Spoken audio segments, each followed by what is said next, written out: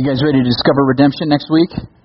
All right, it's going to be great. We handed out 600 plus of these cards yesterday, and we invited a lot of people personally to come to our Easter services, and I'm excited. I'm praying for a great turnout. I already met a family that came in the first service because of an invite yesterday. So I hope that you guys are thinking, well, who am I going to invite?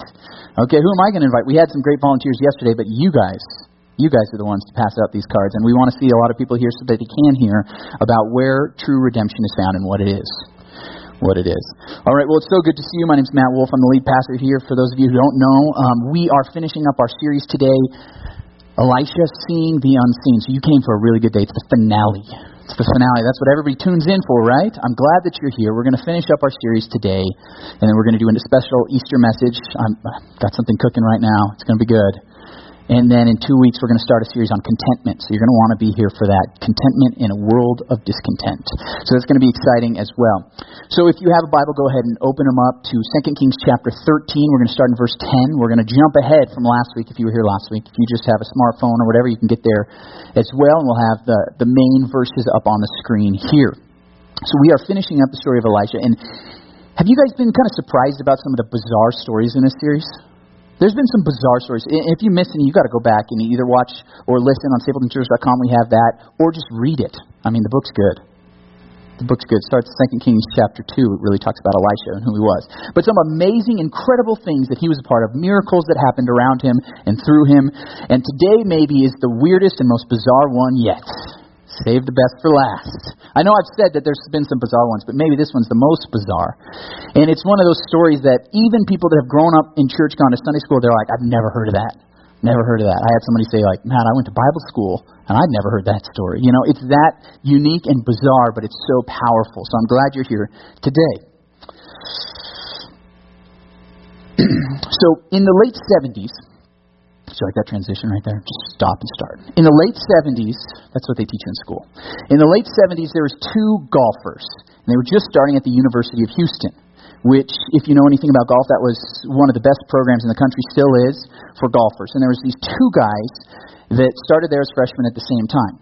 So on the first day of practice, the coach had everyone in the circle go around and say what their life goal was in relation to golf. And the first guy was a man from Seattle. And he said, you know, I've always dreamed of getting the green jacket put on me at the Masters. You know, if you win the Masters, it's coming up in just a couple of weeks, you get the green jacket. It's a big ceremonial thing. So that was his dream. I want to win the Masters, one of the majors. That's what I've thought about my whole life. That's what I want to do.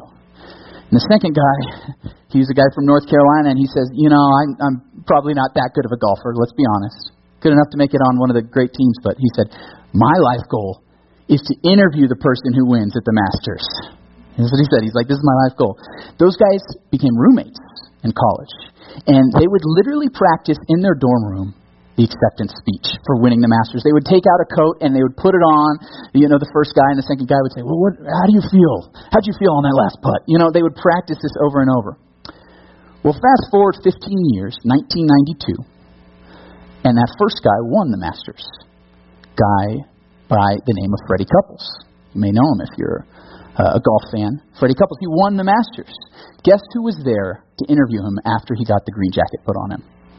Jim Nance, the second guy. What I love about that story, and I heard an interview with Jim Nance, is that they planned and knew exactly what their goal was, right? They knew the end goal. They're like, this is where we are, this is where we want to be. And they practiced, they rehearsed it, they imagined it and said, that's what we want. That's what we want. And what I want to do today is challenge you guys to think about the end. Not with your career. That's important. It's not downplay that. There's important things that we have goals with our career. Not even with your home. You know, if you want to have that dream home, that's fine.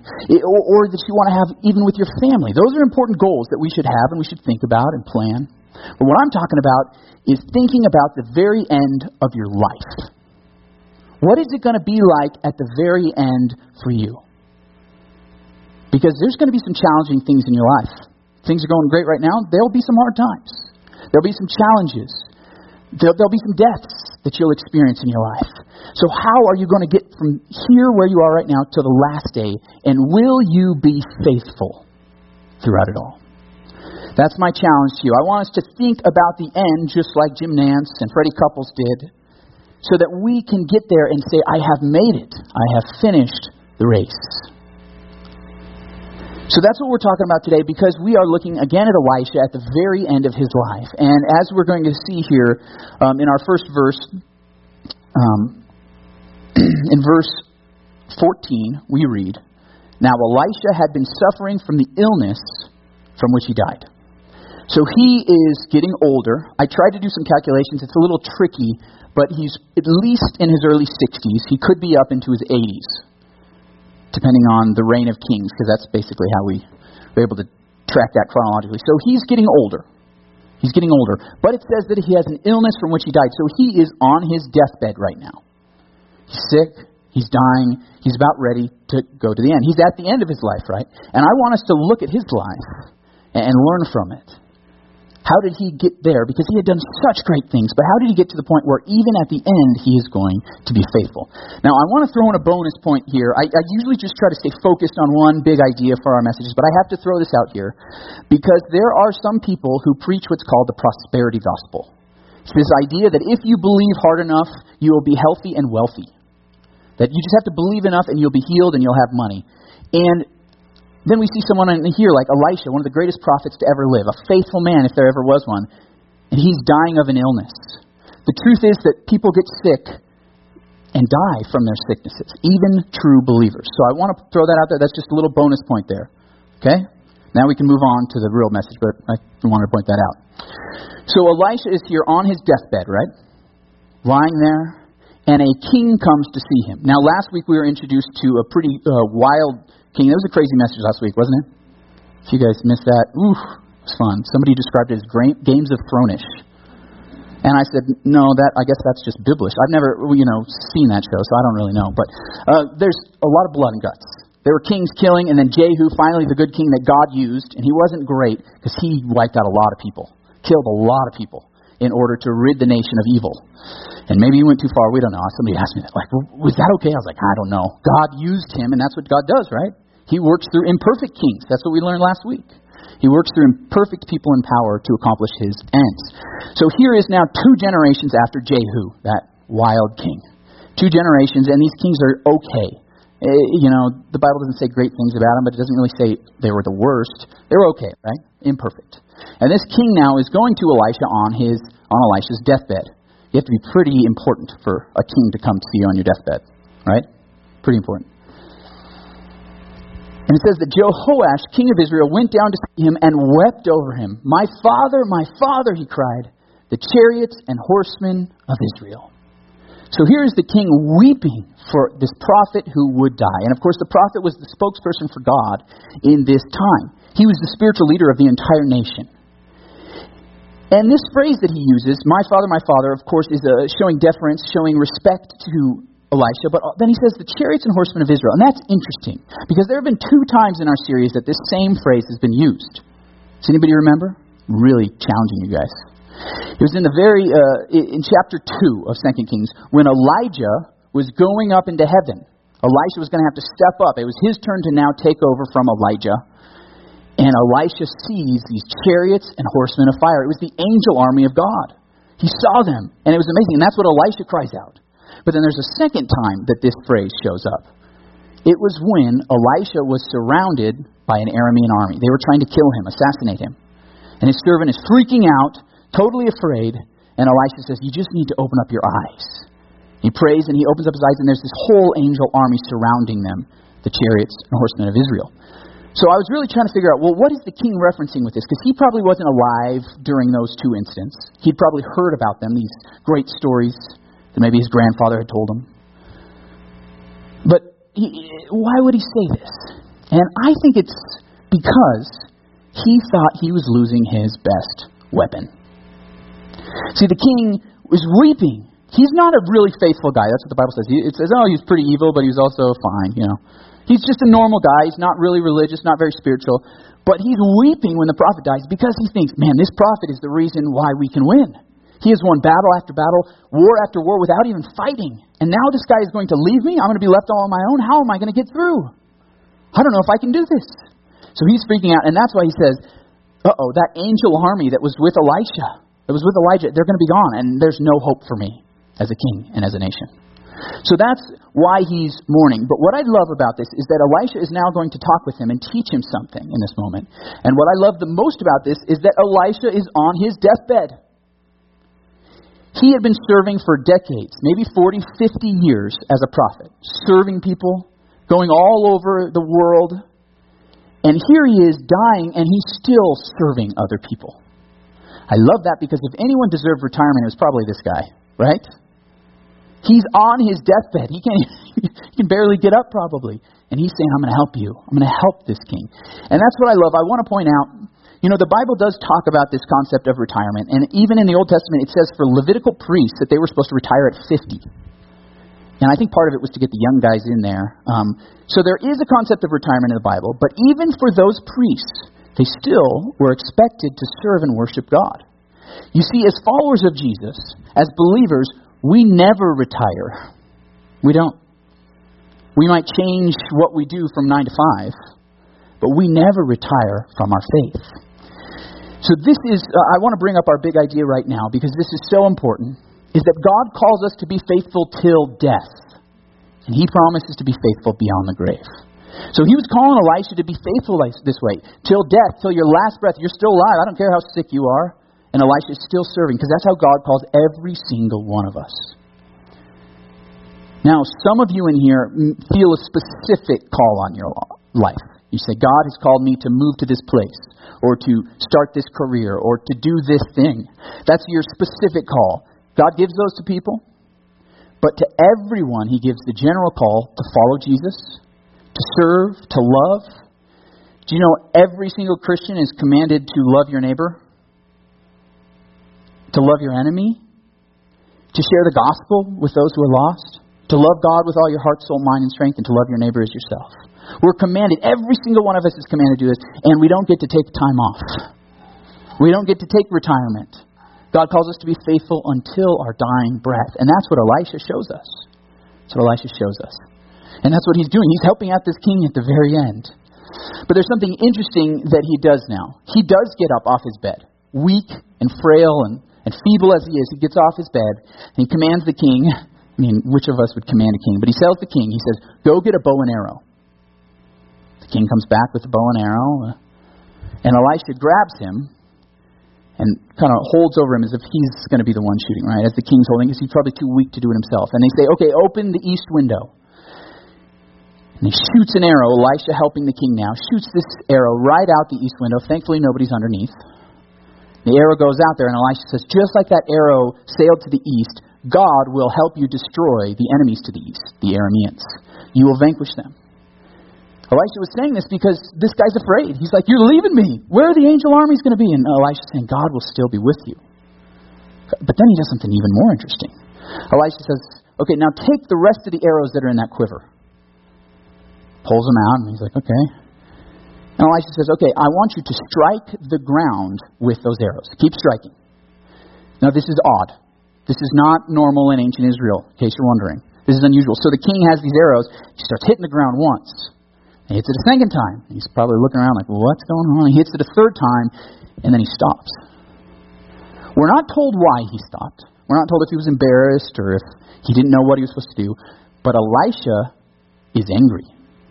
This is what it says. The man of God was angry with him and said, you should have struck the ground 5 or 6 times. Then you would have defeated Aram and completely destroyed it. But now you will defeat it only 3 times. What? Weird, right? This is a Bazaar story, and it's just going to get even weirder. Just wait. This is bizarre. Strike the ground. Okay, is this like an ancient version of Simon Says? Keep doing the thing until someone tells you to stop? It's basically what it is, right? So God gave a command to the king through Elisha saying, just strike and keep striking. But the king stops. The king stops. He decides to not do it anymore. And because of that, because he didn't continue to do what he was told to do, God says, you're not going to receive the full blessing than you would have. That's what happens. And this king did win 3 battles. There were some great battles, and that actually happened in history, and they took back some land, but he didn't have a complete victory over their enemies. Because the king didn't do all that he had been called to do. Now, I don't think God is telling you to strike the ground with arrows, but He is telling you to love your neighbor, to forgive, even the people you don't want to forgive. And it's not just 3 times. 77 times, right? 7 times 7. That's what Peter said. You got to continually forgive. You got to continue to do these things we're commanded to do, even when we want to take a break, even when we want to take some time off, even though we get busy and we're taking the kids to soccer and it's on weekends and man, it's been 6 months now since we've been in church. But God tells us to be faithful. God calls us to be faithful no matter what's going on, no matter what's happening in our life. He says, we don't get a retirement, we don't take a time off. I want you to be faithful and follow me until you die. That's the call. That's the call, faithful till death, that he calls us to. Now, I did mention retirement a little bit, and I know there's some of you in here who have retired or are nearing retirement, and that's a good thing. That's a good thing. But remember that following Jesus never ends. So think about how now that you have a new stage in your life, what can God do? And those of us who are younger, think ahead, okay, even when I get to that stage, it doesn't mean just leisure. I read a study that found that 50% of people who live a leisurely life as retirees don't like it. They don't. They don't like that life. Because we're active people. We want to be working. We want to be doing something. And when we just sit and watch TV, the average retiree watches 45 hours of TV a week. Some of you are like, that's it? But the point is, we can get so involved with other things, but God is saying, hey, no, let's be faithful till our last breath. Like Elijah on his deathbed, getting up as feeble, as frail as he can to help that king and to show him, because the king gave up after 3 times. It was hard, or he didn't know what to do, he was embarrassed, he stopped. But he had a clear command to continue to do it. And probably Elisha would have made him stop after 5 or 6 times. That's what he said. And after 5 or 6, he would have had the full victory. There's only 5 battles that you're going to have to fight 6. Ralph Winter once said, men don't die of old age, they die of retirement. I don't want any of you to do this. I want you guys to think about the end, to think about the end goal. What am I going to be with my last breath? And will I be faithful? And then in verse 20 of our chapter, we read, Elisha died and was buried. He doesn't go up into heaven in a whirlwind. There's no chariots of fire like there were for Elijah. He just dies, and he's buried. I think this is how most of us are going to go. I did 25 funerals in my 5 years as a pastor in Nebraska. I've been and seen a lot of people that have died, from all different backgrounds and everything. And the thing is, when you are faithful to God, and you live a good life, and you have the blessing to live into old age, all your friends will have died. I've seen it a lot. You won't have a lot of people at your funeral. You were faithful, you were a great person, but there's not very many people around that knew you back then. That's how it goes. There are some people, usually when you die younger, there are more people at your funeral. But most of us won't have our obituary written up in the New York Times. Most of us won't have 1,000 people at our funeral. We will be die and buried. And I love that that's what happens to Elisha. Because he was faithful till the end, and it's simple. Half a sentence, right? Just a few words. But that's such a good reminder to us that we need to strive to do that, because, do you remember what our big idea is? God calls us to be faithful to death, and he promises to be faithful beyond the grave. When we aim for the last day of being faithful and believing in Jesus and following him for all our life, when we do that, we're not looking till that day of our death. We don't care how many people show up at our funeral. We don't care what people say at us at the open mic. We care about what happens afterwards. We live not for these 70, 80, 90 years, however long we get to live. We live for the eternity, the trillions upon trillions of years that we get to reign in heaven with God. And that's what Elisha shows us too, with the most bizarre story yet. It's the most bizarre story yet. So, it says in the spring, so Elisha had been dead, and tombs at the time, people weren't buried in coffins, they didn't have their own headstone, they were thrown in caves. There were already caves dug into the ground. They were put in there. Sometimes they put a stone in front of it. Maybe you've heard a story about that. Come back next week, and you will for sure. Sometimes they had a stone over it. But even if they did, a lot of these tombs, because they were big caves, there weren't a ton of them, they would have multiple people, multiple families in one tomb. So here are a group of people in the spring, and they're going out to bury another guy, a random dude. We're not even told his name. He's dead. They're going out to bury him, and they're putting him in the same tomb that Elisha had been laid in. But it was also the time in the spring where it says the Moabite raiders would come. So these were people that were bandits that would come and steal flocks, And so these raiders are coming up over the hill, and these Israelites see them freak out, and they don't have time to finish the funeral or wrap the guy up. They just throw him in the tomb. They just throw his body in there so they can book it out of there. But what happens is as soon as the body goes in, it hits Elisha's bones. Remember, he's not in a coffin. His bones. And then the man stands up and walks out. What? I told you it was the most bizarre story yet. What? This hasn't happened any other time in the Bible where someone's bones brought another person back to life. It doesn't happen. It's so bizarre and so unique, and it only takes 2 verses in your Bible. It's probably why a lot of us have never heard this story before. 2 little verses. But it's so amazing. What I love about it is it shows this guy Elisha faithful to the death. But God is giving us a hint now, even in the Old Testament, even before Jesus would come, that there would be life after death. That there would be something more. Now, in the Old Testament, they weren't given a full picture of it. People believed for hundreds and thousands of years, and they didn't know. David kind of knew. He said, he had this picture of the afterlife, of what it could be, but they didn't know for sure. But we get this glimpse here that God has power over death. And He says, I will give you eternal life if you believe. This is an incredible story. And what it calls us to do is to be faithful until the end. We take care of our part. We're faithful to the end. And then God is faithful beyond the grave. That's what we learn from this bizarre story.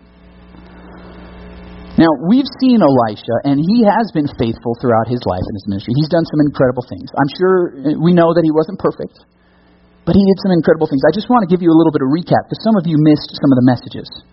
So in our first week, we learned when Elisha was called to ministry, that to discover something greater, we have to leave the good behind. And that's what he did. He left his fields, where it was a good business.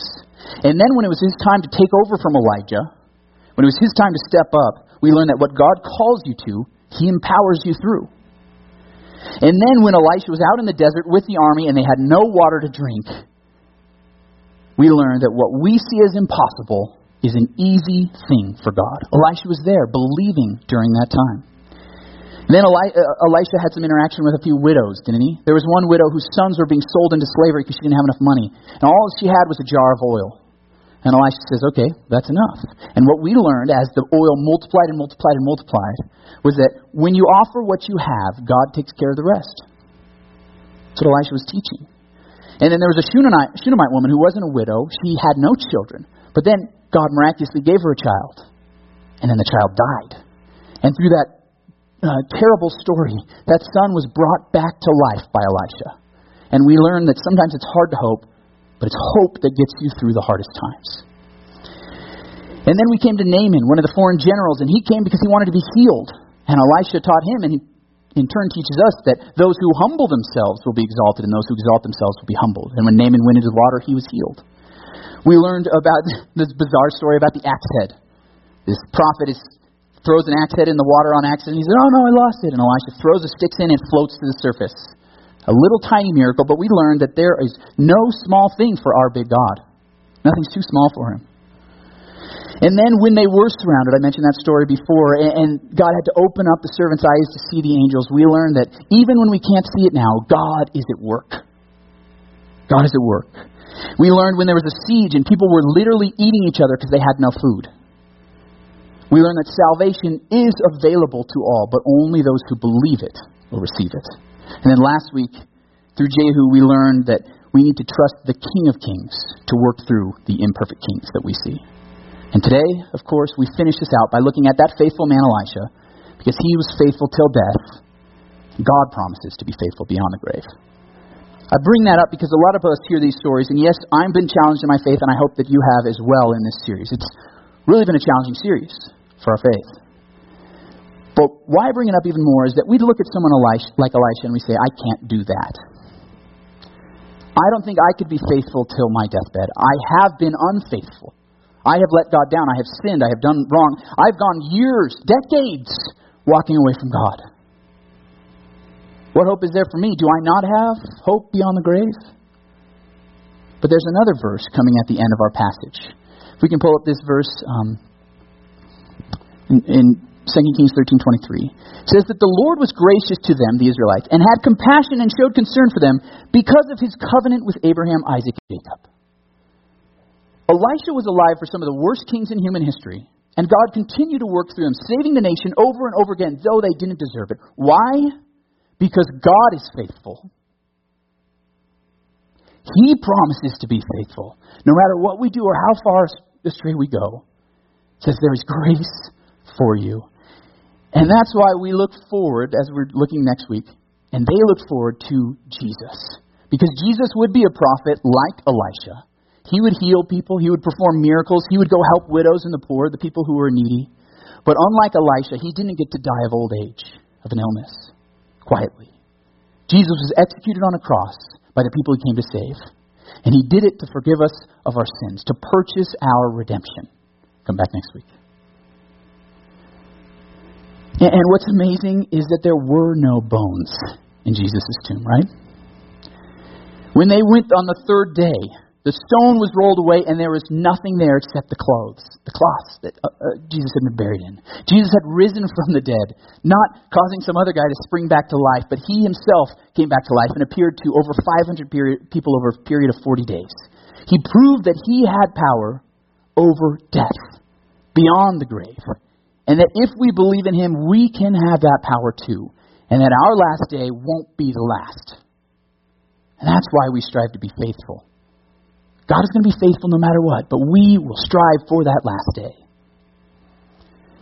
You know, I think I've mentioned him 3 times in the last 4 messages, but I'm probably the only one counting. But it's Billy Graham. Of course, he died a few weeks ago. Hero for me, I hope a hero for a lot of you. And you might not know this, but in 1945, when he first started his ministry, he was only one of 3 guys that were the best preachers of his day. There were 3 guys that were phenomenal. In fact, the other 2 were probably more famous at the time. They were all in their 20s, mid-20s. They all started out together in ministry. And some of the other ones had articles written about them. There were no articles written about Billy Graham in the beginning. But they had thousands and thousands of people to come hear these 3 guys preach. But you've only heard of Billy Graham, right? I don't think you've probably heard of Bron Clifford or Chuck Templeton. You? Do you know why? Because Chuck Templeton, after 5 years, decided to pursue a career in movies, in TV, in radio, and after just a few years, he left the faith and never preached again. How about the other guy, Bron Clifford? He preached for about 9 years, but then he started becoming an alcoholic, and he left his wife and his 2 Down syndrome kids. And at the age of 35, he died of cirrhosis of the liver in a motel. We haven't heard of those guys because they weren't faithful. We've heard of Billy Graham because he was faithful till the end. So, a few years ago in 2006, I had the unique privilege of hearing Billy Graham preach when I was down in New Orleans. Did anybody else have that opportunity to be able to hear him? There's a few in here and there's a few in the first service. What I was amazed about Billy Graham was that he wasn't that great of a preacher. He wasn't. He was good, he was fine. But he wasn't eloquent. He didn't, tell these great, grand illustrations. He didn't strut around. He just told a simple message. And he was faithful to that. He was faithful to his wife, to his kids, to his ministry until the day he died. And that's why even presidents were at his funeral, right? Because he was faithful till the end. And I look at someone like that and I fall short, right? I'm not Elisha. We're not Elisha. We're not Billy Graham. But the great thing is what Billy Graham did say a few years before he died. He wrote this. He said, "Someday you will read or hear that Billy Graham is dead. Don't you believe a word of it. I shall be more alive then than I am now. I will just have changed my address. I will have gone into the presence of God." That's what we look forward to. That's why we strive for faithfulness. To do what's right next and again, even when it's hard. Because it's not just the last day, but it's beyond the grave that we look forward to as believers in Jesus Christ. Amen? So as the band comes up, I really want us to think about the end. Where will we be on our day of death? We don't know when it's going to happen. But will you have said, I'm faithful to you. I still continue to believe in you, Jesus Christ. Maybe I've turned away, but God, I am deciding to be faithful to you again today. Or maybe you're here and you're saying, Matt, I don't know. I haven't ever believed in Jesus Christ. I don't know what's going to happen to me after I die. Well, that's why I want to pray for you, and I want to offer a prayer for you in the same style that Billy Graham used to do hundreds and thousands of times. I want to offer you a chance to accept Jesus Christ as your Lord and Savior. So I'm going to lead you in a prayer, and you can say it quietly to yourself where you are in the seats. But I want everybody's heads to be down. I want everybody's eyes to be closed. This is between us and God. God, you've challenged our faith in this message, in this series. And some of us feel so unfaithful. We know our sins. We know where we have fallen short. But Lord God, you are faithful. You were so faithful that you sent your Son to die for us. And because of that, Lord, we want to believe. We want to be faithful for all our days, till death. So, Lord God, I just pray that you would work in our hearts right now. If, with everybody's eyes closed, heads bowed, if you're here and you want to, for the first time, accept Jesus Christ as your Lord and Savior and know where you're going after you die, to reign in heaven with the Lord Jesus Christ, to be with Billy Graham and get to meet him maybe, I want you to say this prayer after me. You can say this silently where you're sitting. Lord God, I confess I am a sinner. I ask you to forgive me. Thank you for sending your Son to die for me. I accept your gift of forgiveness and your gift of eternal life. Fill me with your joy as I follow you and strive to be faithful till death. If everybody's eyes still closed, if you prayed that for the first time, would you please raise your hand? I want to be able to pray for you. Awesome. Thank you. Amen. Praise God. Lord God, all of us turn to you, and some of us in here are ready to just recommit and say, I will be faithful again. I have fallen away. I've gotten busy, and things have distracted me from you, but I know that you are faithful, so I want to be faithful in return. Lord, give us the power to do that, to follow you with all our days, so with our last breath, we can proclaim your name. And I pray this all in Jesus' name. Amen.